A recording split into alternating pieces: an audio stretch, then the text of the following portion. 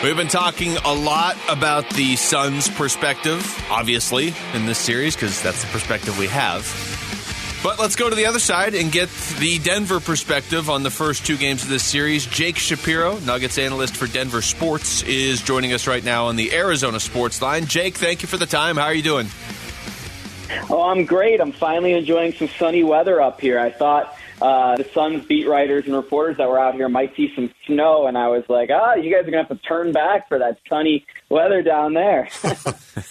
Yeah, it's a solid, 100 here today? Yeah, I think so. It's creeping closer, I think, Luke. All right, Jake, let's just start here. 2 games into this series, and now it sounds like there won't be a Chris Paul for at least game 3.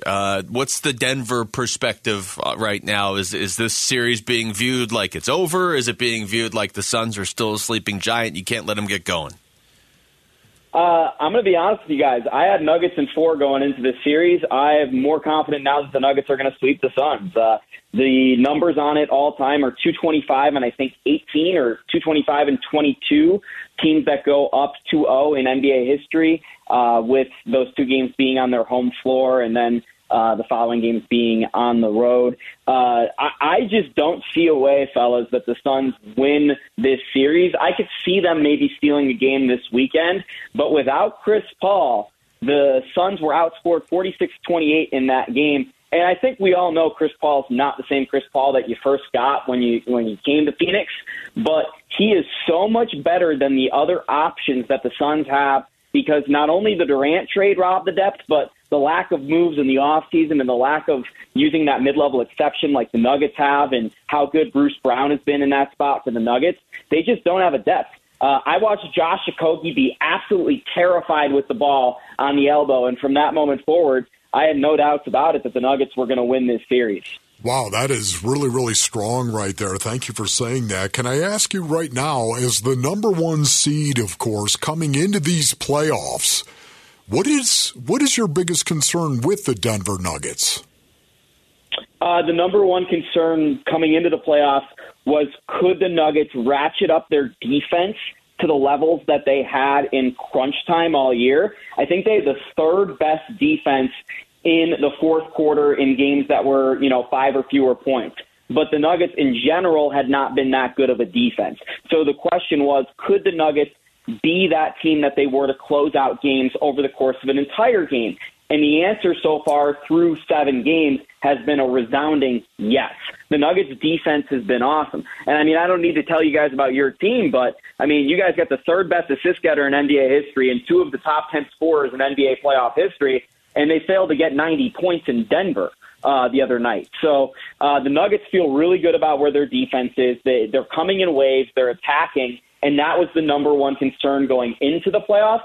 I would say right now the number 1 concern with the Nuggets is, who is the number 2 guy night to night, and can Jamal Murray be just a little bit more consistent? But way smaller of a concern than it was before. We're talking to Jake Shapiro of Denver Sports, and that kind of leads into my next question, Jake. From our perspective, we saw Jamal Murray go off in Game 1, and I made the comment after Game 1. He had 34 points. It felt like he had 54. But then in Game 2, and I know he had 8 assists. I know he's still doing stuff out there, but it didn't even feel like he was playing for 3 quarters of that game. He had a big shot in the 4th, but what did you see in Game 2 that, if you're the Suns, you're trying to replicate for Game 3?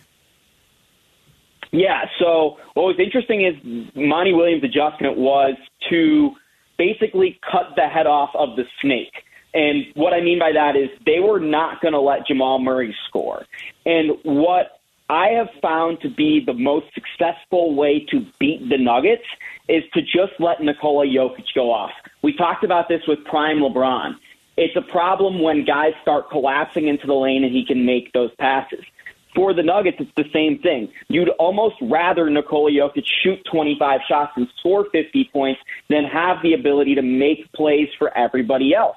And I think that's kind of what the Suns did in Game 2. I'm going to be honest with you guys. Jamal Murray was terrible until the 4th quarter. And even though in the 4th quarter he still didn't hit a 3, he was awesome because he just needs to be out there with Nikola conducting that 2-man game. The second best player for the Nuggets all year long was not Jamal Murray or Michael Porter Jr., who, by the way, was a no-show in Game 2. It's been Aaron Gordon. And Aaron Gordon was absolutely fantastic ballistic in that game defensively on Kevin Durant. Talk about Michael Malone and the job he has done, Jake. Is this his best year coaching? Well, it's really hard to say it's his best because the bubble for the Nuggets is something that will get remembered forever because they came back from down 3-1 twice. So the mentality that team had is just so impressive. And you also have to keep in mind with Michael Malone is he's been around for the entire Nikola Jokic, Jamal Murray, Michael Porter Jr. era. So not only has it been like in-game adjustments and all that stuff, but the mentality these guys play with and the developments they've gone under in their NBA careers has been thanks to Michael Malone. So I think Michael Malone often gets overlooked as a coach. I don't always love his rotations. I don't always love his in-game adjustments. But overall, I think he's done a heck of a job. And throughout the league, he's very respected. But I think in the media in general, Michael Malone often gets overlooked as one of the league's better coaches. Jake Shapiro of Denver Sports joining us right now. Jake, on the Suns side of things, Devin Booker did still have 35 the other night. He is second in the NBA playoffs right now, averaging 35.4 points per game, just 1/10 of a point behind Jimmy Butler. Do you foresee the Nuggets throwing any different looks at him, or are they fine if he scores as long as nobody else does?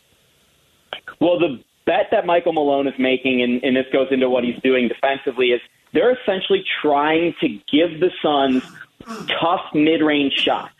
And Devin Booker and Kevin Durant can cook on those. They're two of the best mid-range shooters of all time. Chris Paul's up there as well, if he's healthy. Essentially, the Nuggets' bet is this. Tough twos over the course of 48 minutes will not beat us. And if it does beat us in one game, it's not going to beat us over the course of 7 games. So the Nuggets are basically doing this math equation of Devin Booker is allowed to cook as long as he's not getting to the rim and as long as he's not hitting threes. Interesting right there. That is excellent stuff by you, Jake. Thank you. How about Jokic? Should he have won the MVP in your opinion? Yeah, he was the best player in the league by far. And I know Nikola Jokic didn't lead the league in scoring like Joel Embiid or have the fairy tale story and all that. But, guys, he was the best. They were the best team in the West. He almost averaged a triple-double. He shot true shooting-wise better than Steph Curry in his prime. The dude had an absurd year. It's the best year of his career by far, and that's coming off 2 back-to-back MVP years. I understand that, people looked at him and said, oh, you can't get it done in the playoffs and all that. Guys, when the Suns beat the Nuggets in 4, they had Facu Campazzo and Austin Rivers and Marcus Howard out there. Of course Nikola Jokic wasn't going to win a playoff series like that, or running into the Warriors last year who ended up winning the title. So I understand where the league is and how the league is completely controlled by narrative, but I just found it completely weak sauce that you give the MVP to a guy who ducks playing Nikola Jokic again this year in Denver, who hasn't played Nikola Jokic in Denver since 2018, and in that game, Nikola Jokic orchestrated an 18-1 run to overcome a deficit in the fourth quarter and hit a fourth-quarter buzzer beater over Joel Embiid. So I personally, as a person, I really like Joel Embiid. He's one of the best players there's ever been, and I give all the flowers to him. This is no hate on Joel. Nikola is one of the history of the game and deserved to be compared to Larry Bird. All right, Jake, we appreciate the time, man. Thank you for the insight, and we're looking forward to the rest of the series now. Yeah, whenever you guys need me throughout the way. I mean, it might be quick here. It might be a little quicker than we anticipated. Well, hopefully not. Thanks, Jake. We appreciate it.